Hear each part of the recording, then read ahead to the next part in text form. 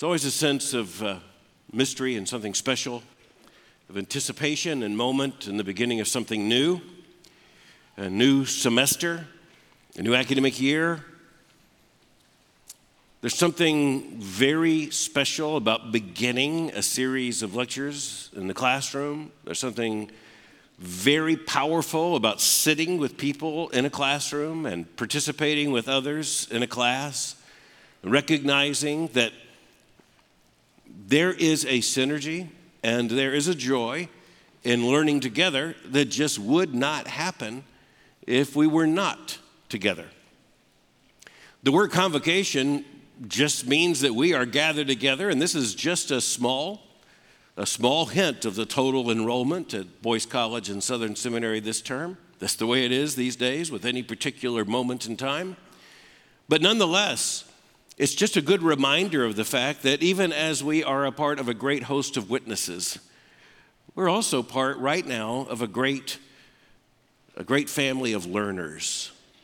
Teachers and learners together, and all the learners and all the teachers learning together the great truths of the Christian faith, studying the Word of God together, thinking about, teaching, considering the most urgent issues of Christian ministry.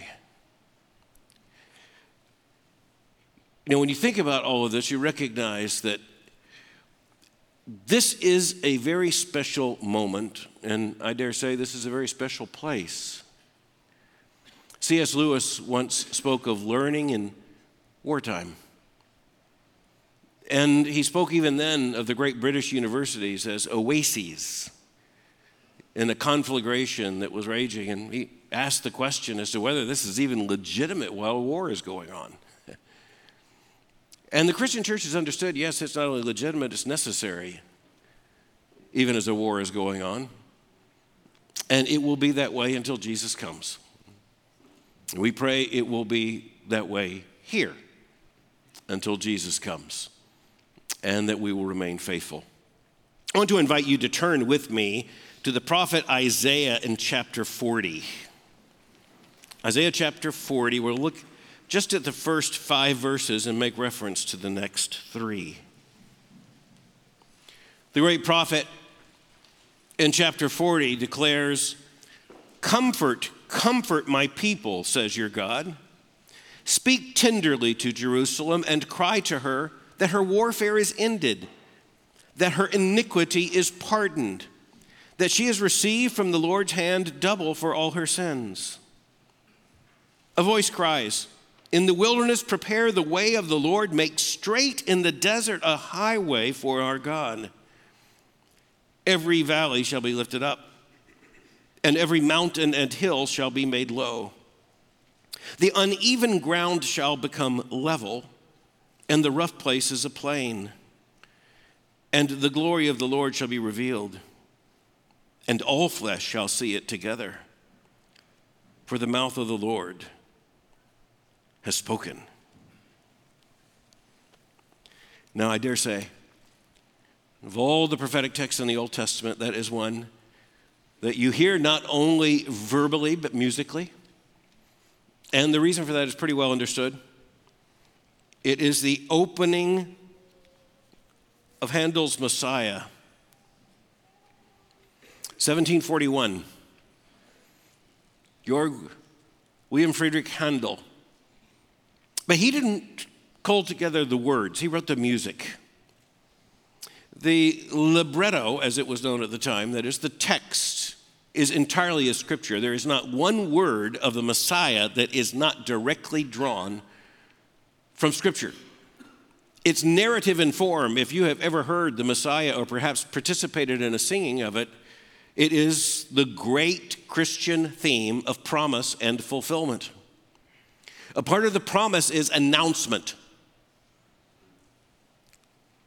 Charles Jennens started putting this together in an effort to assert the Orthodox Christian faith. That was his concern, to summarize Scripture.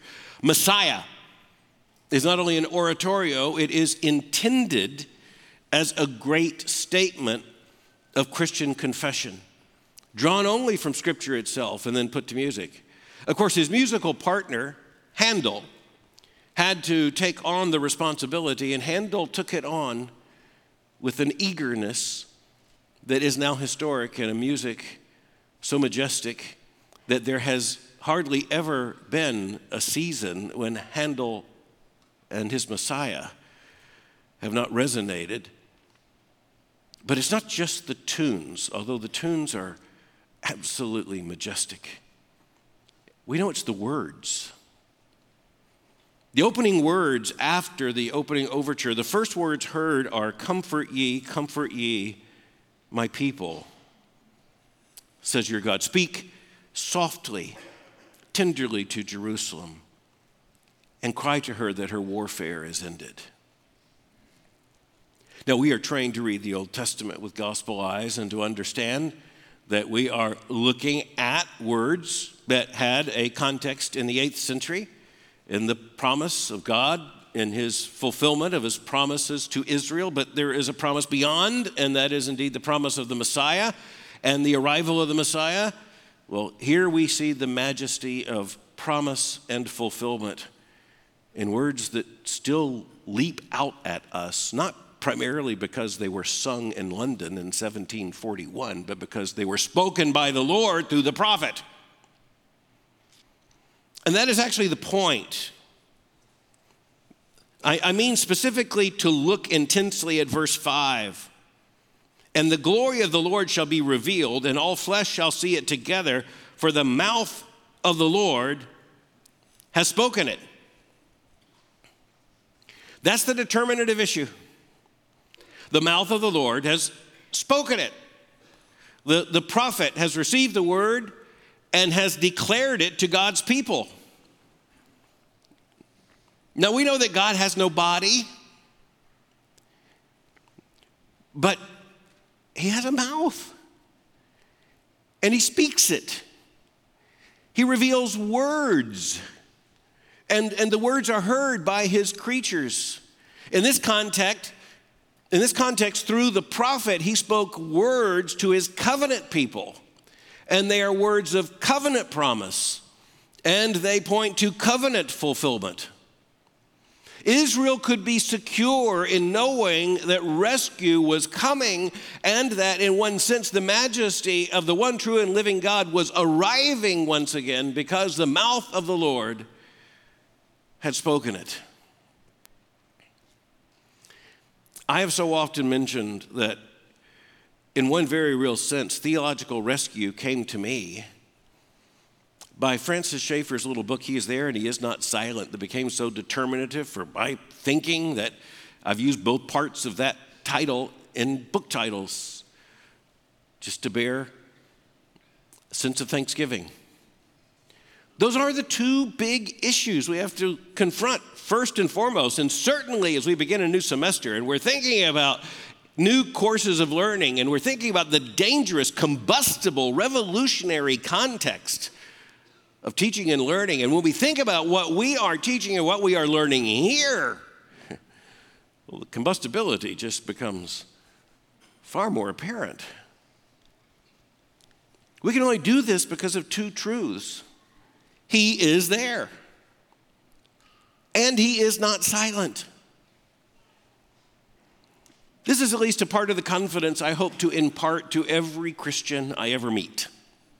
This is a part of the confidence that I certainly mean to try to pass from one heart to other hearts, even in the beginning of an academic term. At a college and a seminary, unreservedly, unabashedly committed to the faith once for all delivered to the saints. We only know what it is because he is there and he is not silent. We only have a clue what Christianity is because he is there and he is not silent. We have no way of knowing what is right belief and wrong belief except for this: he is there and he is not silent. We only know what to teach. We only know what to accept. We only know what to convey to others, and we know only what is right to give to the church of the Lord Jesus Christ in the feeding of the flock, because he is there and he is not silent. Both of those sentences so absolutely necessary, because if he was there but silent, we would know nothing. But he's there, and he isn't silent. The mouth of the Lord has spoken. Otherwise, I would have nothing to say and nothing worthy of you to hear. We would have no idea what to teach. We'd have no idea what was right and what was wrong, what is true and what is false. We'd have no idea what is important and unimportant. There would be no Israel if God did not speak. There would be no church if God did not speak. But in these days, he has spoken through his Son. And the Son is the fullness of his glory. And in the Son, the Father speaks redemption. Here in this passage, it's about the prophetic word. For the mouth of the Lord has spoken. And this is one of those places in which, just in the providence of God, I'm unspeakably thankful that back in the 18th century, when Jennings and Handel conspired in Messiah, I'm just thankful that even in their musical presentation, the emphasis at the very beginning is that the only reason we have any confidence to know, much less to sing such things, is because the mouth of the Lord has spoken. It's not just that the Lord has spoken, but the mouth of the Lord has spoken it. That's good to know. We better know what it is. Well, in the context here again, it's the prophetic voice. It's Isaiah. It's the prophecy given from the Father through his prophet. But it's more than that. Look at the 3 verses that continue. In verse 6, a voice says, "Cry." And I said, "What shall I cry? All flesh is grass, and all its beauty is like the flower of the field. The grass withers, the flower fades. When the breath of the Lord blows on it, surely people are grass. The grass withers, the flower fades, but the word of our God will stand forever." Now, there's a confidence. It's not just that the mouth of the Lord has spoken it, but because God is God, when he speaks it, it is eternally true. The grass will wither and the flower fades, but the word of our God will stand forever. Decades ago, I was visiting in a great church of another denomination. And they had just a stunningly beautiful sanctuary. And it was a representation of a Protestant and indeed a Puritan place of worship. Had a very high pulpit right in the center of the room. Everything stark white, much like what you will see in the Broadus Chapel. Everything stark, just intended for there to be no color in terms of even the red and the scarlet and the blue. Everything just there for one thing, and that one thing being preaching. Just wood, just painted wood, that's all. And that's why so many in other Christian traditions think our buildings are just so boring. It's because it's mostly just a bunch of painted wood. But on the front of the pulpit were these words, "The word of the Lord will stand forever." The word of the Lord endures forever. There's no other word you saw in the entire building, just those words. And you know what? It makes sense. If you're going to choose one word about what would happen in that room and what should happen in that pulpit, that one phrase would be this phrase. And that is based upon the previous phrase of our concern this morning. For the mouth of the Lord has spoken. So, as we are beginning a new academic term, I just call us, in this brief time we have together, to consider the centrality of divine revelation, the certainty of divine revelation, and that great climax of divine revelation, which is the incarnation of the Lord Jesus Christ. We are able to do what we do here for only one reason, and that is that the Word of God is. The Word of God stands. The Word of God does endure forever. Otherwise, we have no idea what to teach. Our curriculum would be nothing but a vapor. Frankly, it would be, by very definition, artificial.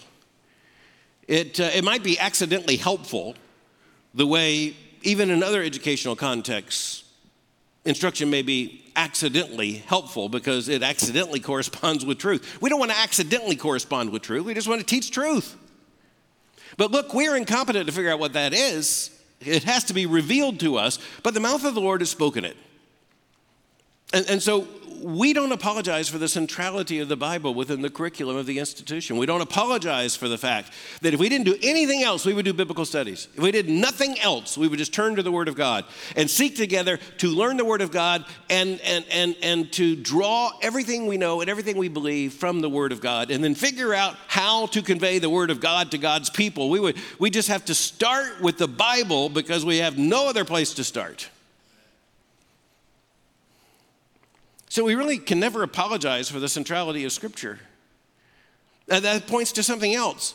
In a very real way, even when we speak appropriately of every part of our curriculum representing the totality of confessional truth insofar as we are given light, and insofar as we speak of the totality of the curriculum as being representative of the Christian worldview, we just have to look each other in the eye and say, that's not enough. It's not enough. We actually must submit everything we teach, everything we know, everything we think, to a scriptural test. Now, we hope that an understanding of the Christian worldview is so saturated and structured by Christianity, and in particular by the Scripture, that it would be so. But it's just a reminder to us that there are people who could say Christian worldview, but it'd be independent of Scripture, and if we're not careful, it could even be contrary to Scripture. We have to keep coming back again and again and again to what did the Lord say? And that covers the entirety of the curriculum. It's not as if biblical studies is where that takes place and where it ends. Our responsibility is to make certain that what the Lord has spoken permeates everything we think, everything we teach, every seminar we lead, every discussion we guide. And then the certainty of the Word of God. The certainty of divine revelation is so absolutely necessary that we have to remind ourselves periodically that this is the one thing of which we are sure. It's a biblical theme. The one thing of which we are sure is that God is and that He speaks, that He has spoken, and that all that He has spoken is true. We just have to come back to that again and again and again. He exists and He speaks. He has spoken in His Word, and all that He's spoken is true. Because if any part of that train of thought gets derailed, if any part of it is not in sequence, then we're in big trouble. Now, it's interesting right now, even in yesterday's headlines, lots of controversy over what's to be taught in schools. You even have two governors in the United States throwing bricks at one another over an AP course. Now, you just think of all the odd things that could ever happen in history. Two American governors, state governors, in a public debate about one class, but here we are, and there it is. But everybody knows that whatever's taught really is important. The one common assumption in all of this is that we better pay attention to what's being taught. And one of the issues we have to face here is that there's no safe place. And in particular, the closer you get to teaching the things that pertain to God, as the Reformer said, the closer you get to the things that pertain to God, the higher the stakes, the greater the danger. Now, also, the greater the necessity. But this is dangerous stuff. And if we are not certain of divine revelation, then we've got to figure out what in the world we would think about God. What in the world we would say about Christianity. But thankfully, that is not our task. Our task is to respond with the certainty of divine revelation. And then we look to the climax of divine revelation in Jesus Christ. Again, God, many times and in many ways, has spoken, but in these days, he has spoken through his Son. This is not just a Bible institution. This is not just an institution that honors that the mouth of the Lord has spoken. What Isaiah is given here and gives to us in Isaiah chapter 40. We point to the fulfillment of all God's promises in Christ. It's not just that the Lord has given us his inscripturated word, without which we would know nothing, but that he has given us the incarnate word, the Lord Jesus Christ. And thus we preach Christ. Without apology, we preach Christ. That is the great theme. And once again, it has to be the theme of every class, the theme of every lecture, and the theme of every program of a college and seminary committed to the gospel of the Lord Jesus Christ. As we begin this new term, I want to remind us of another historical occasion. And this refers to a 100th anniversary of a book. That book is Christianity and Liberalism by a man by the name of Gresham Machen. Gresham Machen taught at Princeton Theological Seminary in especially the first decades of the 20th century. He was a man who was first very attracted to German theological scholarship. He studied under Wilhelm Hermann. Karl Barth and others had the same experience. Machen was completely enraptured by Hermann's lectures. So much so that Machen said that what he wanted was just a portion of the Christian fervor of Wilhelm Hermann. Later, upon reflection in his own study in the Word of God and his own grounding in confessional Christianity, he began to recognize that what had so attracted him in that German liberal context was emotion and fervor, and yes, a determined effort to try to get at the essence of Christianity. But at the end of the day, that essence was not found in scriptural Christianity. It was in God's providence that Gresham Machen had that experience, to understand the attraction of this new, updated Christianity as was propagated by the Protestant liberals there in the German universities in particular.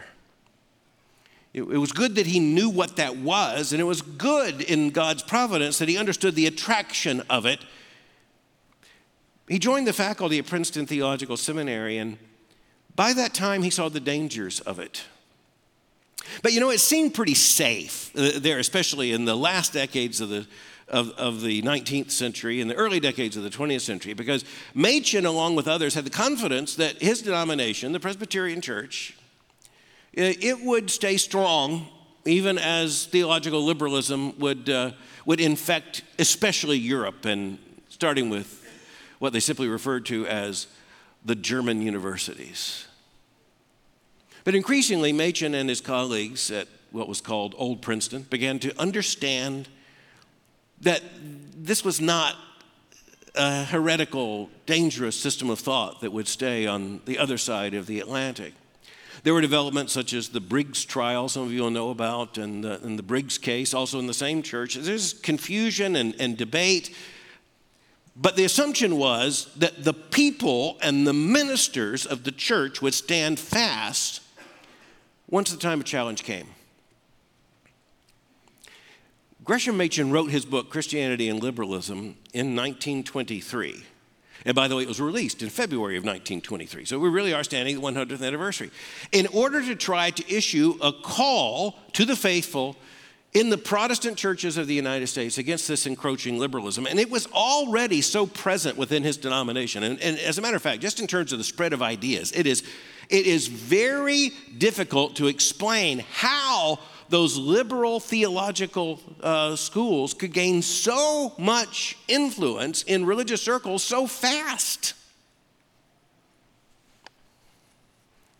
The main point in Christianity and liberalism is this: that when you look at Christianity and liberalism, you're not looking at two forms of Christianity. You're looking at Christianity and some other religion. Whatever liberalism is, he said, in its denial of Christ, it is just not Christianity. He said this: what the liberal theologian has retained after abandoning to the enemy one Christian doctrine after another is not Christianity at all, but a religion which is so entirely different from Christianity as to belong in a distinct category. Now, that's the kind of theological clarity that at times the church just absolutely must have. Because what Machen wrote is, I believe, undeniably true. And it was undeniably true in 1923.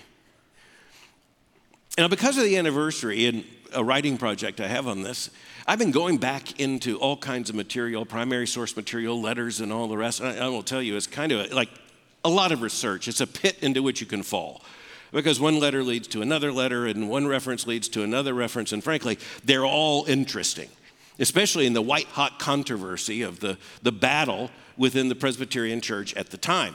But I was reminded of something, and frankly, you reach a certain point where, having dealt with these things for years, you're not really sure if you knew this before. I'm not sure if I knew this before, but I was reminded of it or learned it anew. What I had forgotten is that the most important liberal journal in the United States of liberal Protestantism, the Christian Century, it agreed with Machen.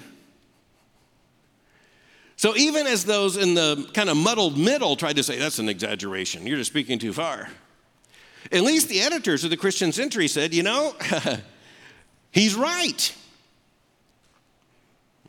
On January the 3rd of 1924, the Christian Century stated this: the differences between fundamentalism and modernism are not mere surface differences which can be amiably waved aside or disregarded, but they are foundation differences, structural differences, amounting in their radical dissimilarity almost to the differences between two distinct religions, two worldviews, two moral ideals, two sets of personal attitudes have clashed. And it's a case of ostrich-like intelligence blindly to deny and evade the searching and serious character of the issue. Christianity, according to fundamentalism, is one religion. Christianity, according to modernism, is another religion. Christianity is hardly likely to last much longer, half fundamentalist and half modernist. It is not merely the aggressiveness of fundamentalism that is forcing a choice. It is the inherent nature of the issue itself. Now, don't be thrown off by the use of the word fundamentalist here, because in this case, it just means Orthodox Christianity. That's all it means. It was a word used as an epithet.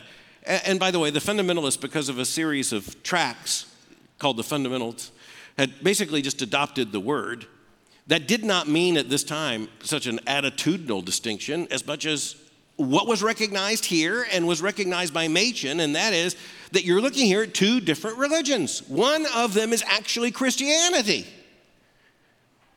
and the other one is not. There's another real interesting twist. At least it's interesting to me. I hope it's interesting to you. Machen made the point that the modernists, as they called themselves, the liberals, thought they were doing something completely new. And he particularly poked fun at so many of those at places like Union Theological Seminary, but also in some of the other divinity schools and seminaries, who were talking about this new theology. And then Machen said, you know, if you read it, you discover it's not new. It's just Unitarianism. And so that also summoned a response from the American Unitarian Association.